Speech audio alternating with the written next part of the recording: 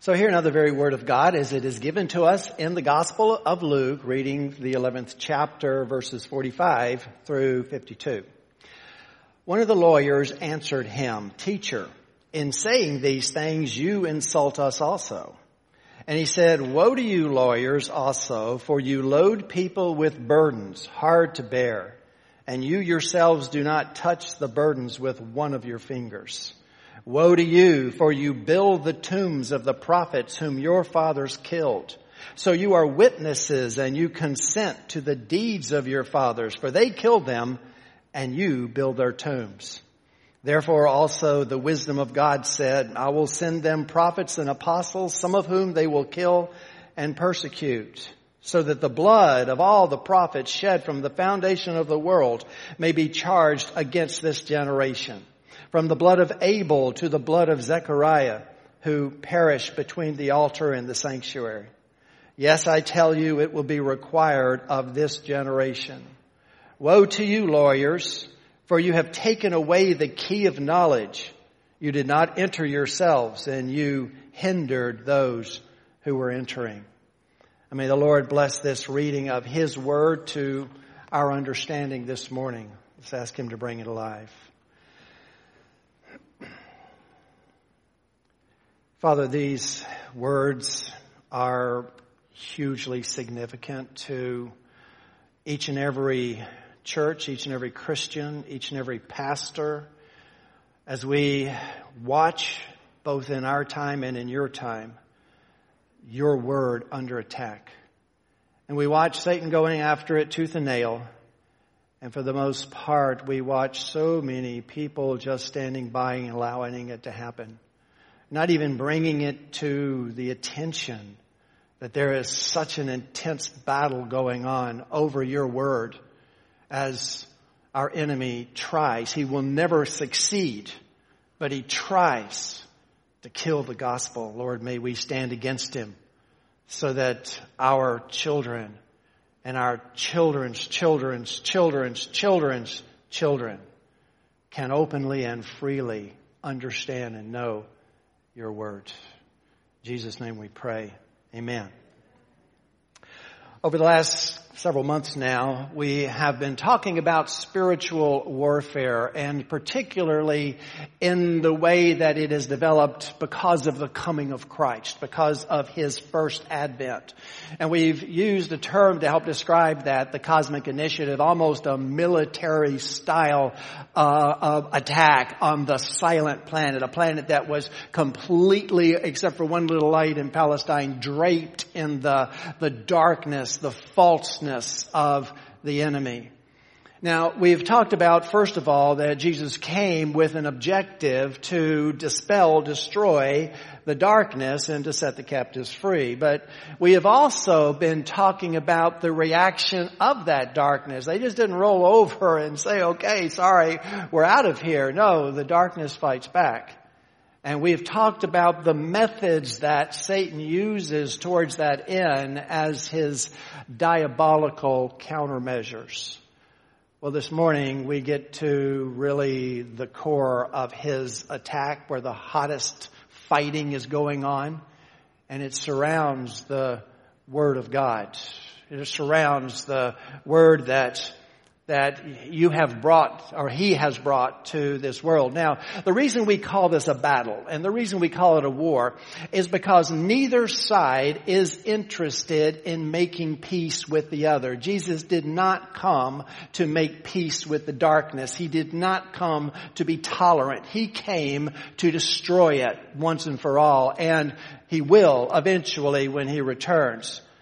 But by the same token, the forces of evil, and I'm talking about Satan and his demons, his minions, and his human agents of evil who do his bidding here on this earth, they have no intention, even though they may act like it, they have absolutely no intention of living peacefully with the gospel.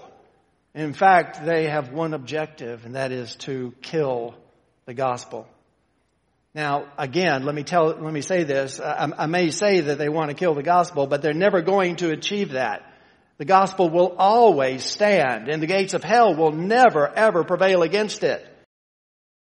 That doesn't mean that the world might be thrown into centuries of darkness because the people of God did not recognize the evil that was around them. And that is one of the things that Jesus is bringing out in these last three woes. You see, Satan understands something, folks. He understands that it's one thing to kill the messenger, but it's another thing to kill the message. And if he's ever going to take control of this world again, as he did before Jesus came, he's going to have to kill the message. He's already killed the messenger. Now, the Sanhedrin also knew this. They understood it, being the agents of evil that they were. Because after Jesus was crucified, this is what we read in Matthew. The next day, that is after the day of preparation, the chief priest and the Pharisees gathered before Pilate and said, "Sir, we remember how that impostor said while he was still alive, 'After 3 days I will rise.' Therefore order the tomb to be made secure until the third day, lest his disciples go in and steal him away and tell the people he is risen from the dead. And the last fraud will be worse than the first." They knew before anything that if Jesus rose from the dead, if there was an empty tomb, they would never get Christianity back into the bottle. And so they wanted to kill the message, to kill the name of Christ. He was already dead, but they needed him to stay dead. And of course he didn't. And the message began to circulate around the world, and it is still alive today. But it is the methodology of evil that I want to bring out this morning. I want to bring out what Satan's plan is, what his strategy is. And his strategy is not just to kill the messengers. He continues to do that. But to kill ultimately the message, to try and kill the gospel. And that is what I think we're going to see in these three woes that Jesus has. Now, we sort of stopped last week in mid-session. There are 6 woes that Jesus gave. We looked at 3 of them last week, but let's go back and just reestablish a little bit of the context. Going all the way back to the 14th verse, this whole discussion started when Jesus was casting out a demon and the people confronted him with their unbelief.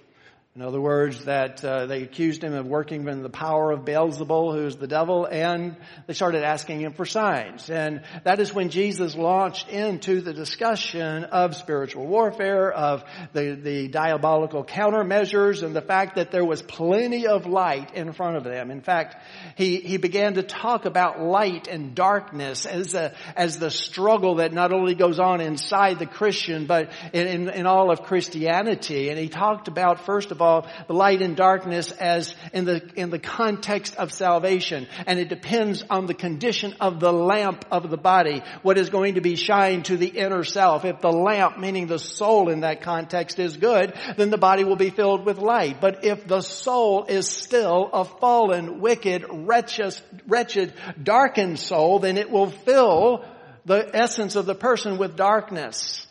And that's when he made that powerful statement that we looked at last week when he says, "Be careful lest the light in you be darkness."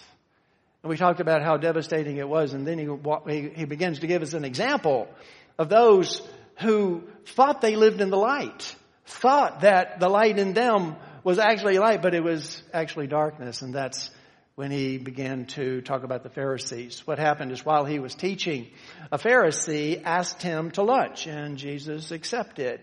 And the Pharisee was terribly offended at Jesus because he did not wash his hands before he ate. Now, we talked about that last week. It had nothing to do with hygiene. It had everything to do with ceremonial cleansing, something that the elders had said, a way that you have to clean the hands so you won't be defiled. And so that is when Jesus began a scathing commentary, remembering that these are his hosts, but a scathing commentary on religious hypocrisy. He compared the Pharisees in general to dishes that were all clean on the outside, but all grungy and gross on the inside. I mean, you make such a nice appearance, but inside you're just a hypocrite. And that's when the whole conversation turned back to hypocrisy. And Jesus began to unmask these when he began to share the first 3 woes that we looked at last week. Now, when he said that you're like these cups and saucers that are all filled with grossness on the inside, he used 2 words to describe them. One was They're filled with wickedness, which is an evil intent. It's not just something that happens once in a while. It is their very nature. And then greed. And we talked about that word greed, which meant a rapaciousness. What it meant was that they were literally out to steal the souls of men and women and lead them astray, which is, after all, the purpose of their father, as Jesus called them in the 8th chapter of John. Their father, the devil. And so he's unmasking through these first three woes. Now, we defined woe as being a pronouncement of doom, a pronouncement of judgment from a position of regret. In other words, Jesus is not happy. He's not delighting in the judgment that he's leveling on these Pharisees. It breaks his heart in reality, but nonetheless, he needs to tell them. True love does not hide things from people, folks. True love is not politically correct. True love, if someone is headed to hell, true love is telling them that they're heading to hell. And that's exactly what Jesus does with these Pharisees. The first woe was centered around tithing, but he was using that as an example of the Pharisaical tendency to major in minors, to focus on the minutia of their religion and to ignore the greater issues, which he defined as love of God and justice. And he might as well have quoted the great commandments. You shall love the Lord your God with all your heart, mind, soul, and strength, and your neighbor as yourself. Because that's exactly what he's talking about. These are the great things, and you're totally ignoring them because you're stealing the things, the very souls from the people, and you're tithing mint and herbs in your garden. The second one was focused on the fact that they loved the wrong things. Rather than loving God and loving the attention of God and blessing God and living according to his statutes, they loved each other and they wanted accolades. They wanted the best seats in the synagogue and they wanted to be greeted in an extravagant way in the marketplaces. But it was that third woe that really we kind of focused on, because he called them unmarked graves. And we sort of looked at the imagery there, because to walk across a grave was terribly defiling to a Hebrew. You had to go through at least a week of ceremonial cleansing. And normally they would mark the graves, whitewash them so you could see them and avoid them. And Jesus says, not you guys. You guys make yourself look so good on the outside. You make it look like you're the righteous ones. You're the pious ones. And when you make a proselyte, you're willing to go across land and sea to find one. But when you find one, you make him twice as much of a child of hell as yourself. In other words, people are defiled by you and they don't even know it, because they're trying to live according to your legalistic standards. And that brings us up to the fourth of these, the second set. And the second set is still going to continue to unmask the Pharisees, but at the same time, it is going to reveal one of the primary strategies. Strategies or stratagem? Never mind. One of his plans, one of Satan's primary plans to try and kill the gospel. And those are the three going to be brought out here. So with that said, let's jump into our text because we have quite a bit of it. Verse 45, one of the lawyers answered him, teacher. Now that's politeness. Jesus has just insulted them, but the guy's, he's maintaining that smile on his face, saying, teacher, in saying these things, you insult us also. Well, the reason that the lawyers were insulted is because most of them were Pharisees. And when Jesus insults the Pharisees and Phariseeism, which is what he did, well, by implication, he insults the leaders as well. So I think that first of all, we need to define, because these three woes are going to be against particularly these lawyers. So we need to define what he means by lawyers. In a narrow sense, the lawyers were the legal arm of Judaism. At least in theory, and only in theory, the Constitution of Israel was the Torah, the first 5 books of the Bible, the law of God. Now, of course, they had created so many of their own laws around it that you could barely tell it, but a lawyer's job, if you will, was to be an expert in the law so that he could adjudicate the law when there were times of trials. But the idea of the lawyer and the way that Jesus uses it here is a little bit broader than that because there's some crossover. You see, lawyers would also be involved with the writing of the law, the authoring of these rules and regulations, just like the scribes. So there's a crossover between the scribes and the lawyers. You may remember in Matthew, parallel, later on, not the same time, but later on, he's going to say, "Woe be unto you, scribes and Pharisees, hypocrites." So part of what it meant to be a lawyer was to be the one that actually wrote the law in the first place, and they also taught the law, which is the realm usually of the rabbis or the great ones. So in other words, there's sort of a broad brush here that would include both the lawyers and the scribes and the rabbis. So I think it's best to define lawyer here by just saying these are the religious elite. Now, why is this so important to us today? The reason is that the closest we are going to get today to this group, lawyers, scribes, and rabbis, are what I'm going to call the clergy. Now, in the clergy, I'm going to include the theologians. I'm going to include the seminary professors. And I'm going to include the army of preachers who take to their pulpits on Sunday morning. These are the clergy, and it's as close as we can get to these lawyers in the way that Jesus means it. Now, the tragic truth, the tragic reality, R.C. Sproul brings this out, is that the bulk of the problem in the church, the greatest evil that exists in the church, the worst persecution of the truth, the worst apostasy, the worst hypocrisy, the primary enemies of the true faith of Jesus Christ that exists in the world today and throughout the history of the church is the clergy. And I say that fully knowing that I'm speaking of my own profession.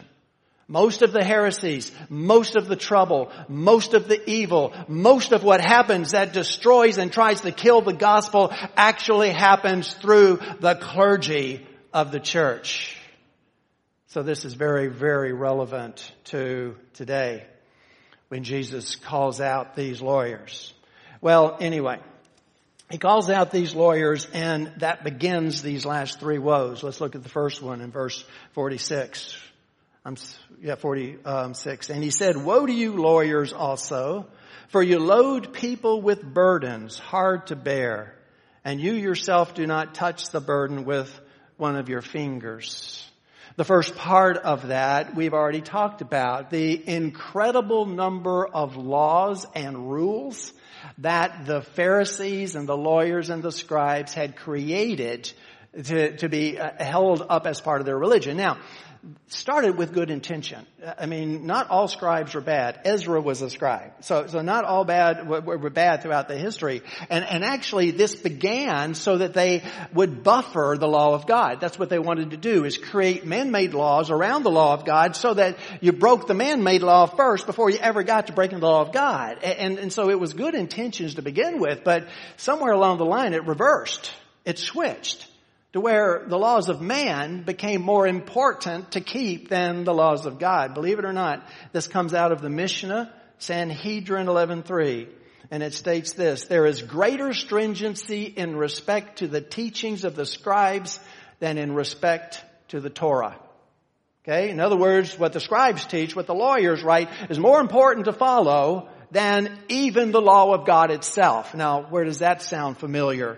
For those of you who are familiar with medieval Roman Catholicism. Okay? Very much exactly the same thing.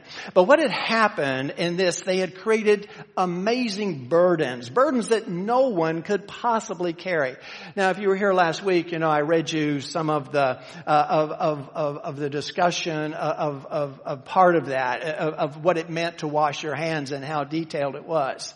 But Leon Morris, who is one of the commentators that I like to read, brought this out, and he quotes the Mishnah having to do with some of the requirements, and there are reams, volumes. In fact, there's a whole volume of Mishnah called Shabbat. It just talks about what you do and can't do on the Sabbath. But just notice this. This is Morris writing. On the Sabbath they taught a man could not carry a burden. He begins to quote the Mishnah, in his right hand or in his left hand, in his bosom or in his shoulder, on his shoulder, end quote. Morris continues, but he may carry it, open quote, on the back of his hand or on his foot or with his mouth or with his elbow or in his ear or in his hair or in his wallet, if he carries the wallet mouth downwards, or between his wallet and his shirt, or in the hem of his shirt, or in his shoe, or in his sandal. Now, if you carried a burden on the Sabbath in any of those places, you're okay as far as the law is concerned. That came from Shabbat 10:3, by the way. Multiply this by all the regulations of the law, Morris continues, and ordinary people have a burden beyond bearing, even to know what they might do and what they might not do. See, that's the big problem. This wasn't written down. They're supposed to memorize this. They're supposed to know a gazillion, I'm not joking, a tremendous number of laws, and that is what condemned them. That's terribly oppressive. That's the reason that in highly legalistic areas of the world, where the religions are very oppressive and very binding and burdensome, you have such a high rate of suicide. People just can't live up to that. And so therefore, that is the first thing that Jesus says. You make these incredible rules and regulations that no one is possibly going to keep. But then to make it worse, to make it even far worse, is that you make loopholes for yourself. You write the laws. So you write loopholes into the laws that you can keep to circumvent them, but it is important that everybody else keeps the laws that you write. Does that sound familiar? When people make laws that for themselves, but for everyone else to keep. Brothers and sisters, in a Christian context, Christian leaders need to understand something about the law of God. They need to know it, they need to study it, they need to preach it, and they need to live it. We are to be examples of Christ. He is our model. And we will never achieve that level. We will never, ever achieve Christ's righteousness. In fact, we are saved by His righteousness. But we are called to give everything we can, whether you're a leader or just a lay person in the pew, to imitate Christ as much as you can. Paul says that in the Corinthians. He says, be imitators of me as I am of Christ. I knew a man one time who was one of the best exegetes of Scripture that I've ever come in contact with. He was brilliant in the way that he could tie Scripture together, but he had a terrible flaw. And that flaw was that he never preached to himself. He always considered himself to be above his own teaching. And then when he fell into egregious and very public sin, so many people were disillusioned. And of course, the skeptical world loves that, don't they? I told you the church was just full of hypocrites, you know. Everyone there is telling you to do things, but they are completely filled with their own hypocrisy. Two of the ways that the enemy tries to kill the gospel. One is by rewriting it to include so many burdens. Oh, Paul railed against this with the Judaizers. The reformers railed against it with the Roman Catholicism. But it exists now today. There are so many of the different divisions or denominations of religion who are trying to reintroduce all kinds of legalism back into it. I mean, liberalism has completely made it a social gospel. So it's what you do and not the saving power of Jesus Christ. There are many fundamentalists who are out there saying that if you don't do all of these things as well as the grace of Christ, then you're not going to be saved. Roman Catholicism, of course, has said that for centuries. And now even Pentecostalism puts a burden of some kind of spirituality on people that if you're not speaking in tongues, you're not truly saved. That's not the gospel. We are free in Christ. And when Christ sets us free, we are free indeed. And so one way to kill the gospel is to try to fill it with all kinds of burdens. But another way to do it is through the hypocrisy of the leaders who don't keep their own rules, the things that they preach. Because whenever you have that, boy, the world just wakes up and begins to mock the church and Christianity. So we see already in the first woe 2 ways that the enemy tries to kill the gospel. Let's get into the second one, because that's where the bulk of our text is going to be this morning. Look in verse 47. Woe to you, for you build the tombs of the prophets whom your fathers killed. So you are witnesses, and you consent to the deeds of your fathers, for they kill them, and you build their tombs. Now, I'm going to stop it right there. We'll take this in bits and pieces because there's a lot of it. What is Jesus saying here? What is he stating? He's saying that one group of people, the fathers, the people who lived in the past, they murdered, they killed violently the prophets. Read Hebrews 11 and you'll see some of the way that those prophets were killed. It was horrible. But now it looks like Jesus is forming a continuous stream of thought between those who kill the prophet and those who build temples or tombs for them to be honored in. It doesn't seem like that should go in it, especially since the tomb building part of the funerary traditions of Hebrews was quite pronounced. It was one of the things that they did. Go to Jerusalem and look at what used to be the Kidron Valley. It's covered with tombs, and it's some of the highest priced real estate on the planet to get a burial spot right outside the eastern gate of Jerusalem. But it stems in a way from the same idea that the Egyptian kings had with those great pyramids and the great tombs that they would build, of course, on a much smaller level. Probably the greatest tomb that exists in Israel is what's called the Herodium, which was the tomb that Herod the Great built for himself. It's just across the valley from Bethlehem. You can actually see Bethlehem from its heights. But they were building tombs for the prophets. And Jesus makes really just a profound statement that when you build the tombs, you're right in line with what your fathers did. So what's wrong with building a tomb? What's wrong with what they're doing? What's wrong with the way that they're doing it? Well, I want to take you back to the 41st verse just very briefly, because we learned something in that verse. Jesus just kind of threw this in. The Greek was hard, but it goes like this. But give as alms those things that are within, and behold, everything is clean for you.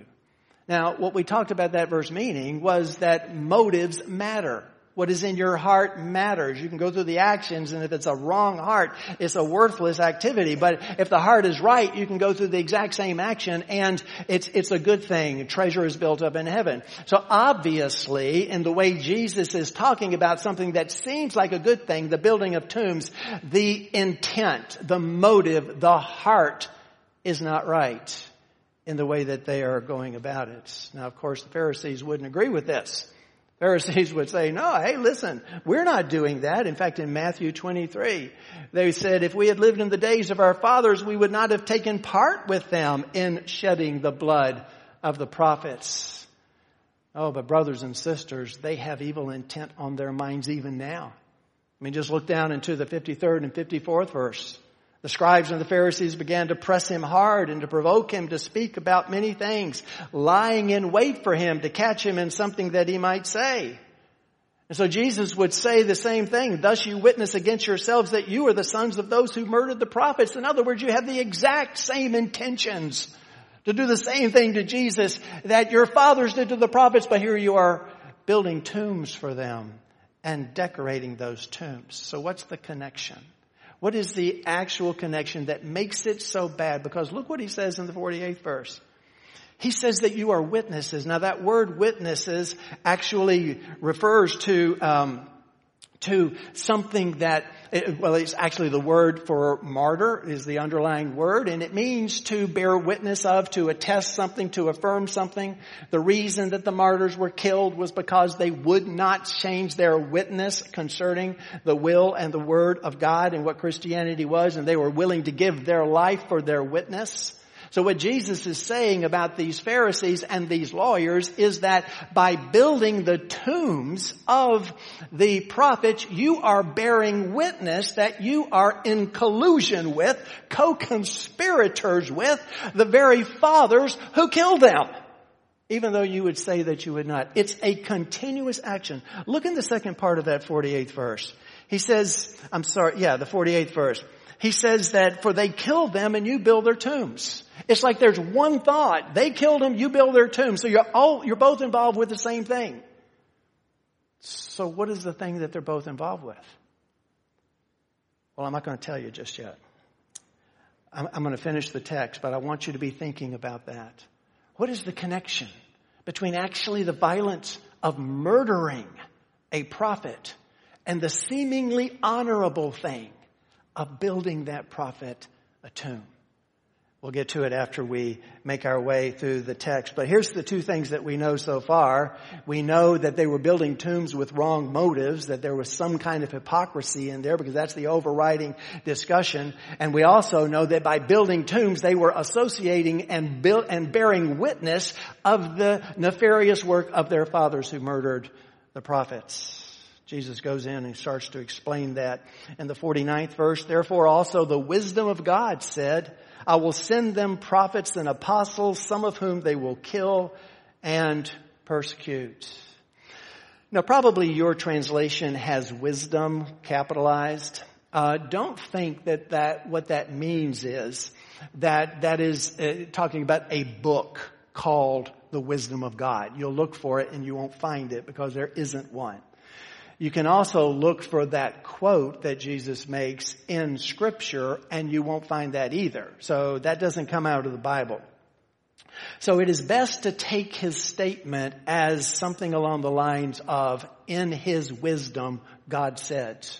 This is the wisdom of God manifest. This is the forbearance of God. This is the patience of God. This is the compassion and the love and the wisdom of God being brought out because he sent apostles and prophets, one after the other, to warn you of the judgment to come if you did not turn from your evil ways, repent, and accept the light that he was placing right in front of you.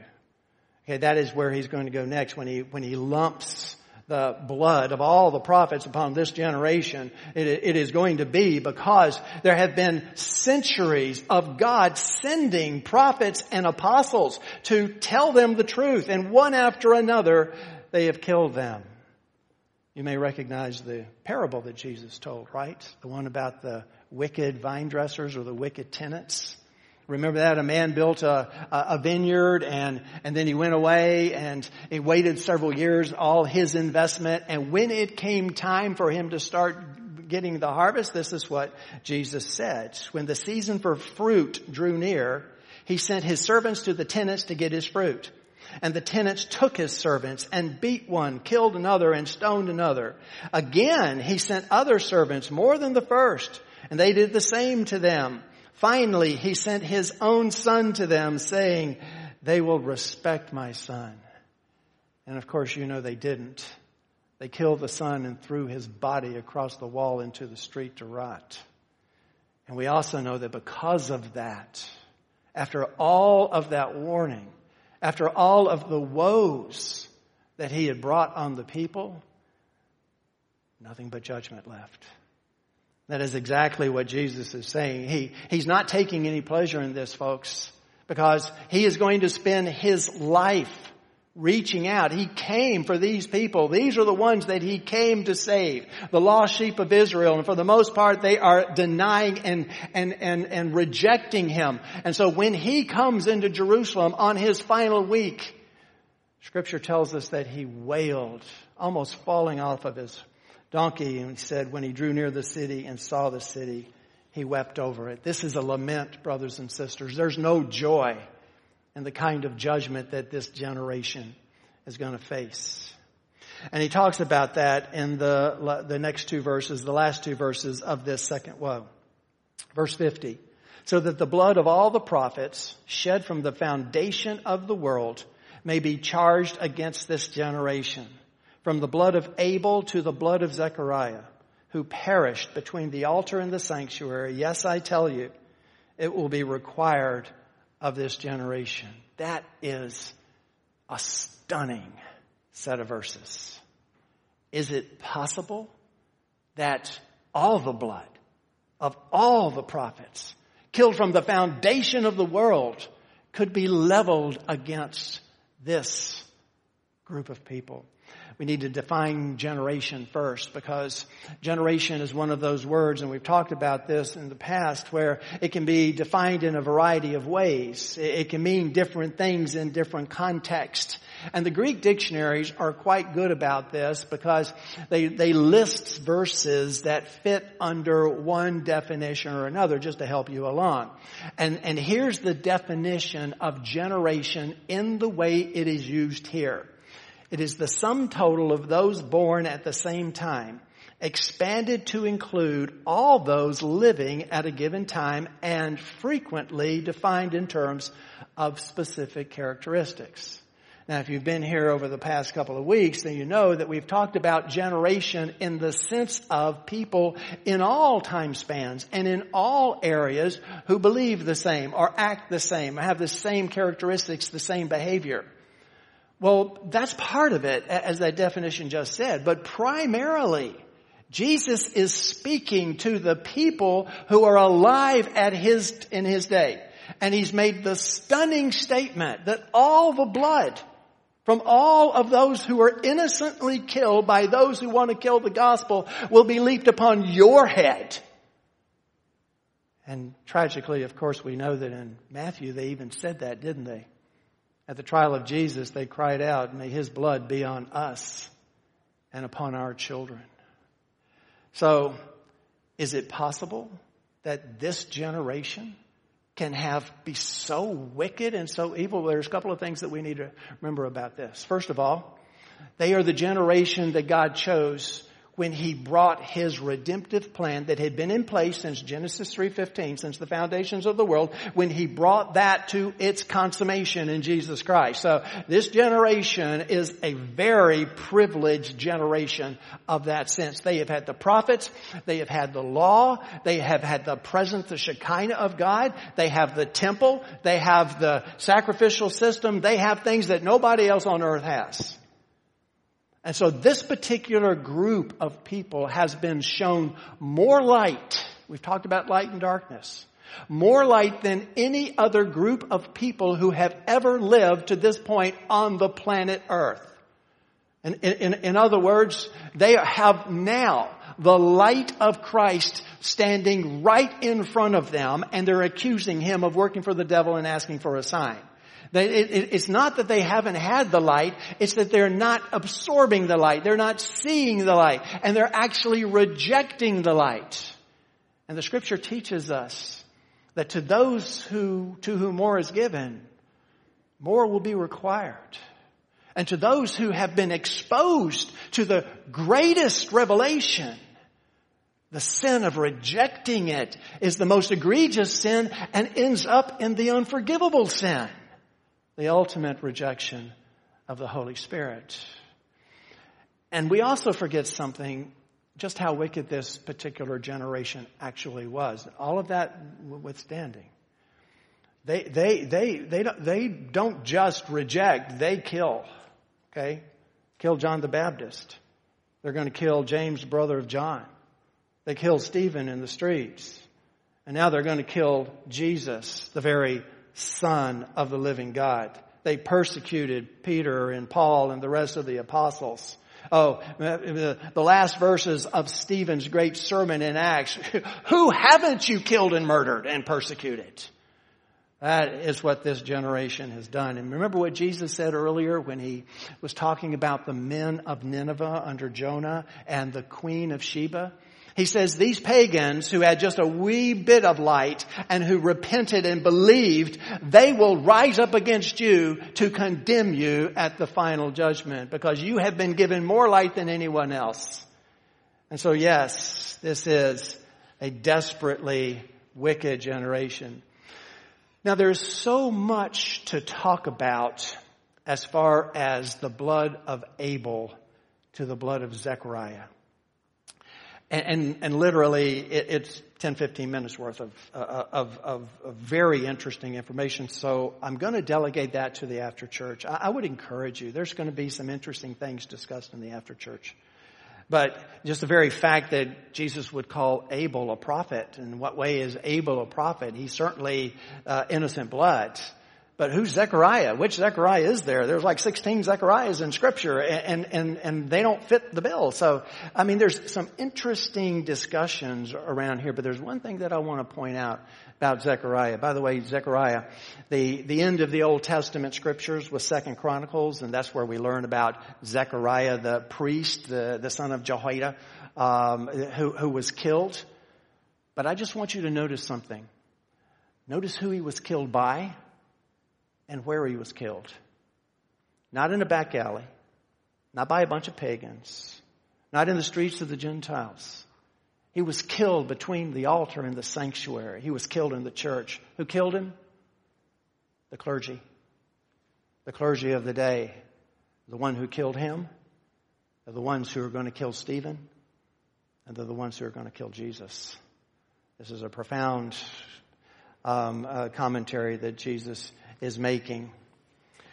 Well, I told you that I was going to step back from this when we got to the end of this woe, and I was going to explain it to you. So, brothers and sisters, what I am about to say is important for you and for the church. So if you're sleeping through all of this, please wake up. Okay? Because this is the connection between what Jesus says, your fathers killed them, and you made their tombs. For just a moment, I want you to forget that a prophet is a man. I don't want you to think about him as man. Now they were preachers and teachers. Some of them were priests. They had families. They had lives. We know a lot about Moses. We know a lot about Daniel. We know a lot about these men and their lives. But I want you to forget all that. I don't want you to think about them as people. I want you to think about them in their ecclesiastical offices. In other words, I want you to think about them as a prophet and what prophets do. Now, prophets are not just those who tell the future. The primary designation of a prophet is a man who is the mouthpiece of God Almighty, who says authoritatively, "Thus saith the Lord." So when the fathers decided to kill the prophets, it's not like they didn't like the prophet himself. It's not like they didn't like his personality, that Zechariah just happened to be a jerk and everybody wanted to kill him for that. That's not the reason they killed him. They killed him not because of the person, but because of the word that he spoke. So it's not the person that is being killed. It is the Word of God. It is the gospel. If we make the Word of God and the gospel synonymous, because the entire Bible is the gospel of Jesus Christ from one end to the other, and if we see that every single time a prophet is killed, that what the devil is trying to do is to kill the Word of God. But we've already seen something, folks. You can't kill the message by killing the messenger. Because if the message lives and is picked up by other people, then the message lives on and the name lives on. And sometimes the messenger is more powerful when the messenger dies than he is when he's alive. Jesus is a perfect example of that. They thought that when they killed Jesus, that they were getting rid of his message, that would be the end of it. And so they went to Pilate and said, make sure that you put a guard next to the tombs, so when anybody comes and tries to steal the body, they won't be able to. And then when the guards came back and said, guess what? The tomb's empty because he rise from the dead. They paid him off so they wouldn't tell anyone. Because they knew beyond a shadow of a doubt that if that word got out, that they're not going to be able to crush the message. So the one voice was silenced, that of Jesus, but then 12 voices picked it up, the apostles. And when 12 voices picked it up, they gave it to 120 voices, the early church. And then 3,000, and then 5,000, and then 10,000, and then more than you can count. Because the gospel began to spread throughout the entire world. So Satan has a new problem, folks. How do you kill a word once it's been proliferated? If I could have just killed it at the beginning, if I could have just killed the gospel when I killed Jesus, then everything would be fine. But now it's out there. What is the best way to kill a living and vibrant and dynamic world? Build a tomb around it. Memorialize it. Institutionalize it. Start honoring the prophets. Forget about what they said. The word dies because we're going to build marble statues about the prophets. We're going to build beautiful tombs and we're going to decorate them and we're going to say how wonderful they are. And when we focus on the prophet, the word that they spoke is lost. So if you want to kill the gospel, build a tomb for it. Memorialize it. Institutionalize it. And the word is lost, and that's the only thing that Satan is worried about. This is the most diabolical of those nefarious countermeasures. It is a way that Satan walks right into the church and destroys the gospel by memorializing it. People get all warm and fuzzy. They get all choked up when they talk about Jesus, and it's like they've just made a marble statue out of him. And then they walk out of here and they forget everything that he said. And they don't read his word. They don't live by his word. They don't even know his word. And yet they say, oh, I love Jesus. You love a statue of him. You love an idol. You love someone that is not the word because he is the Logos. He is the very wisdom and word of God. And if you were going to follow Jesus, you were going to follow his word. See, that's exactly where Satan is so diabolical in this. Where is this happening, folks? Where's the word being killed? Where's the worst, most egregious hypocrisy and apostasy? Is it out there in the back alleys? Is it out there in the pagan community? Are they the ones who are twisting and manipulating and destroying and memorializing and institutionalizing the Word of God? No. It's between the altar and the sanctuary that's going on. It is in the church, and for the most part, it is being perpetrated by the clergy, the teachers, the theologians, and the pastors who fail to teach the Word of God.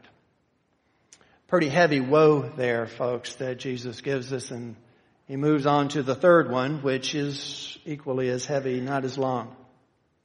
Verse 52, woe to you, lawyers, for you have taken away the key of knowledge.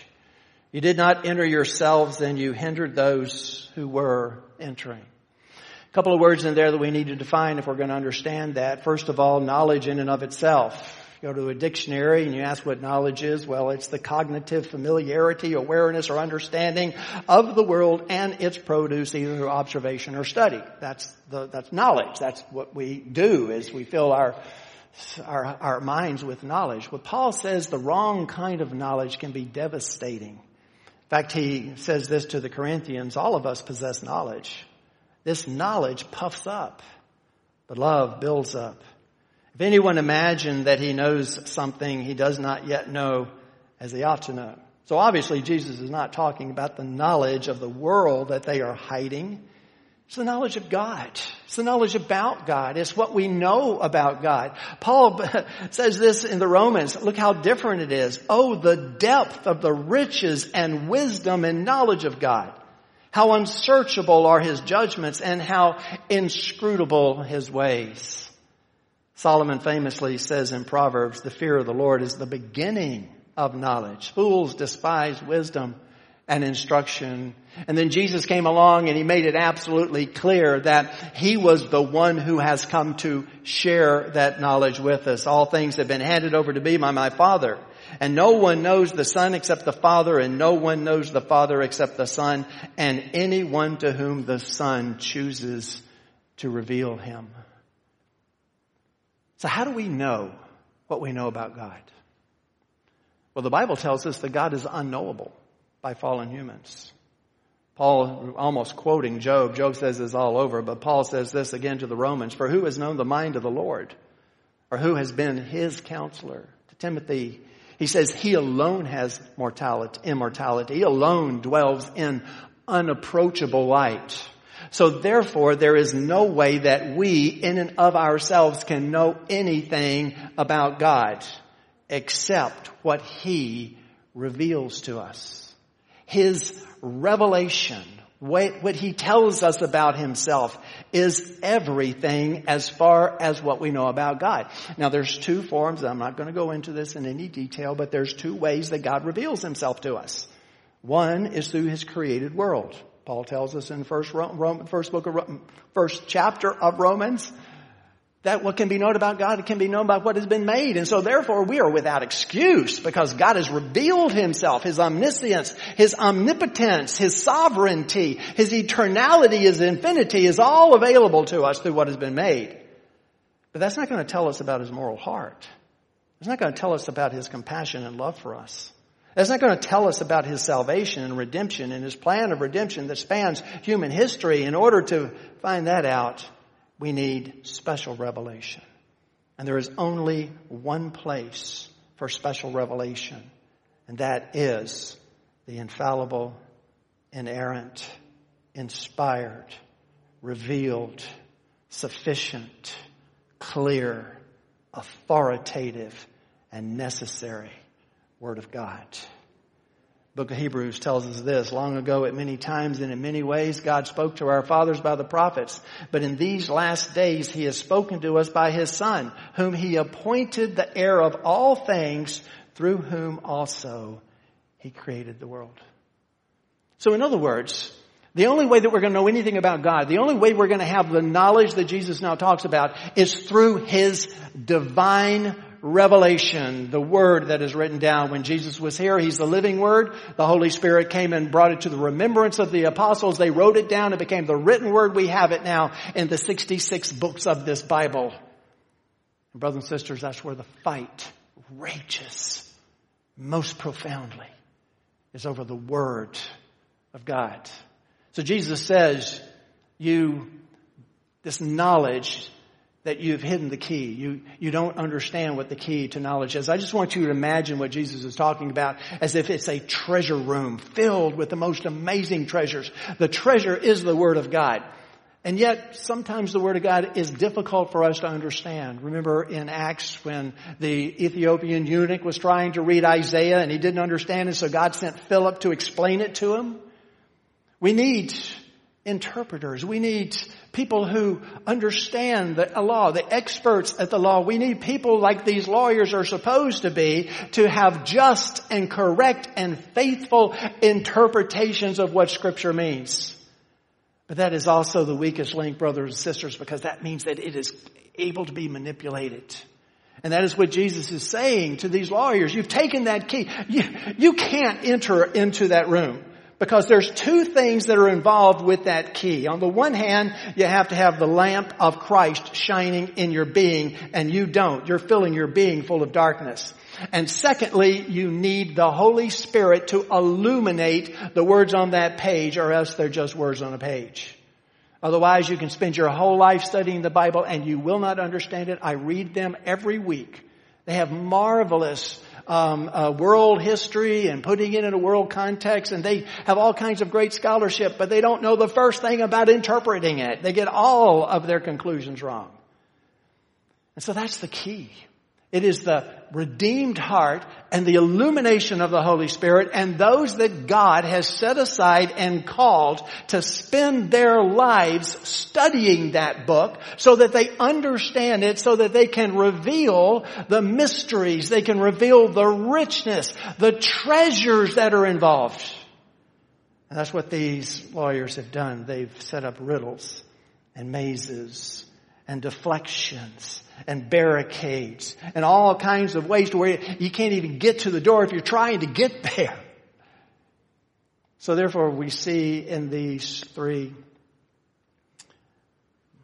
woes, 6 ways that the enemy goes about to try and kill the gospel.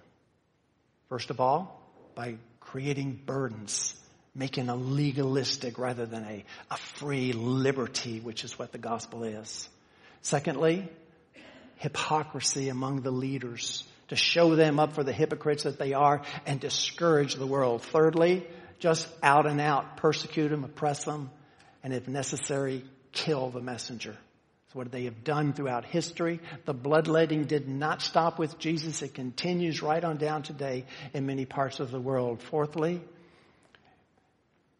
if you can't kill the messenger, kill the message.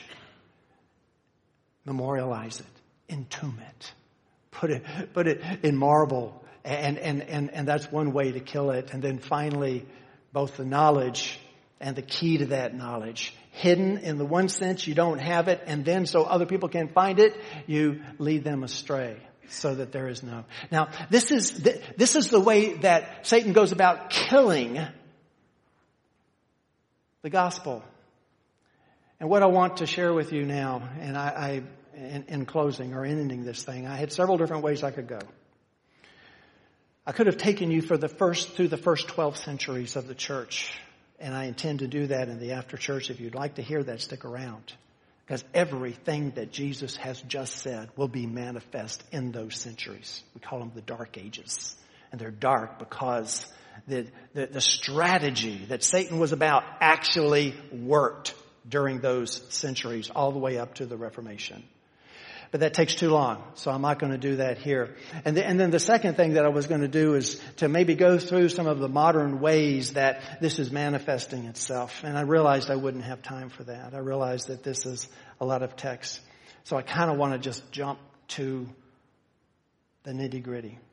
I want to jump to what I think would be most relevant to everyone who's here or listening. Brothers and sisters, every war has different levels of fighting.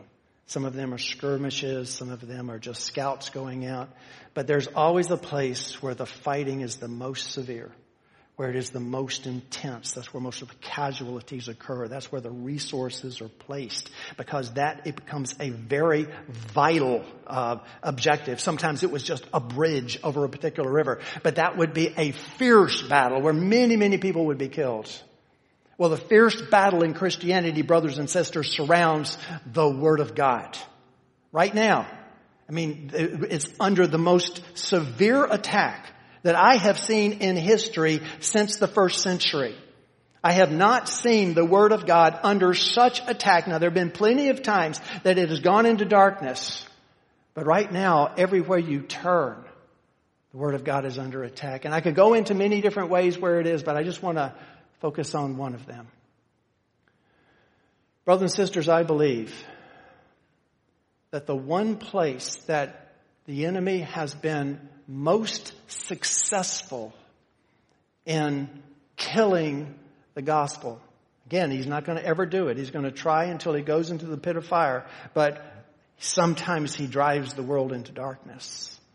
And the place that he has been most successful in his war against the Word of God has been in the Christian home. Let me repeat that.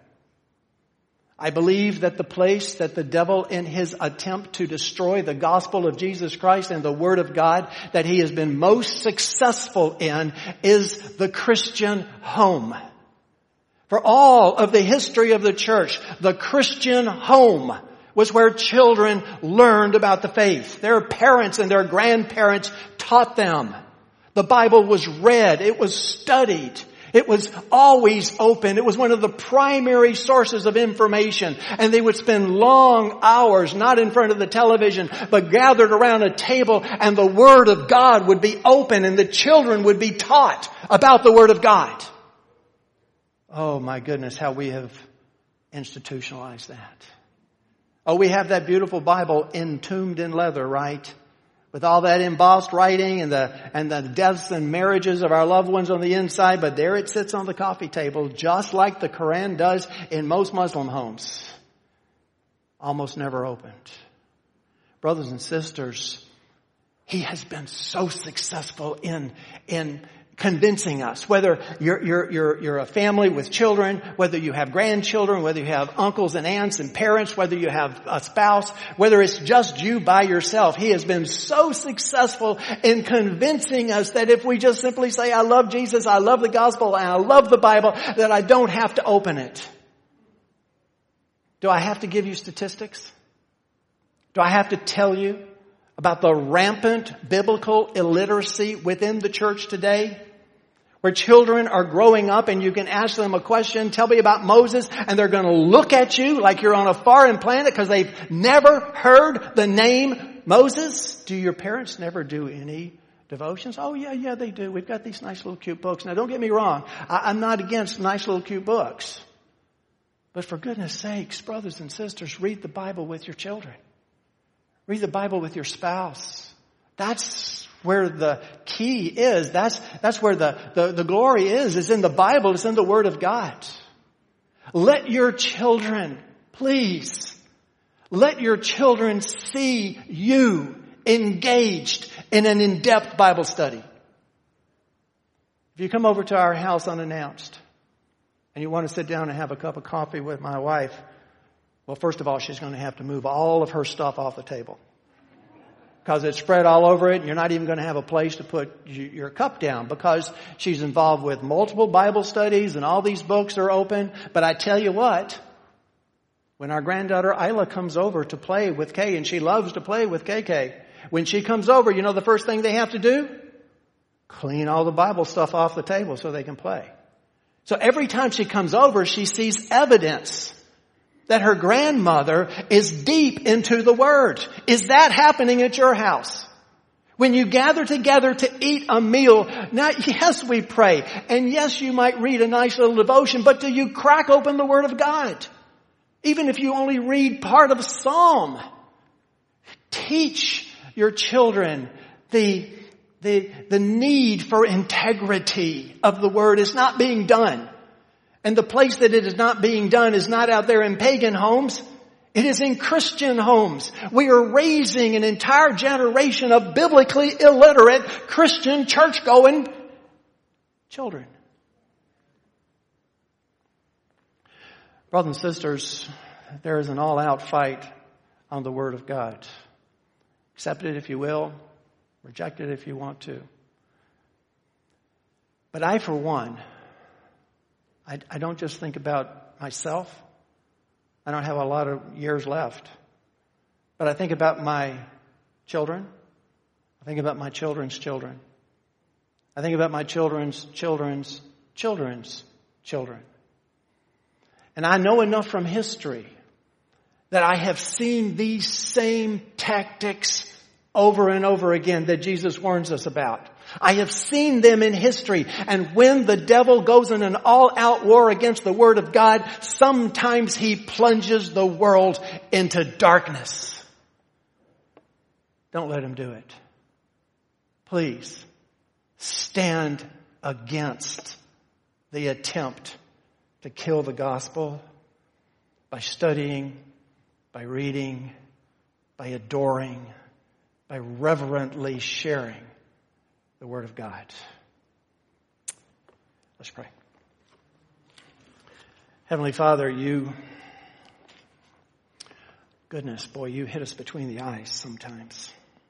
Now, all of us there's no one that cannot look at this and say, oh my goodness, when was the last time I actually pulled the Bible out and shared it with this person or that person? You know, we do many different things. And I'm not saying that those are bad. But dear Lord, the fight is not against devotions. It's not against people. The fight is against your Word. And Satan knows that if he can simply make the church roll over and not recognize what he's doing, that he can plunge that society into darkness. He'll never succeed ultimately. We know that. But Lord, I pray for those children's children that we will leave behind. That they won't be killed for their faith. That they won't be witnesses in the sense of martyrs because they hold true to the gospel. That you would bring revival instead. And that Satan's attempts to kill it will just be attempts. and that you will bring your word and flood it in the hearts of people in this society and in this world. In Christ's name we pray. Amen.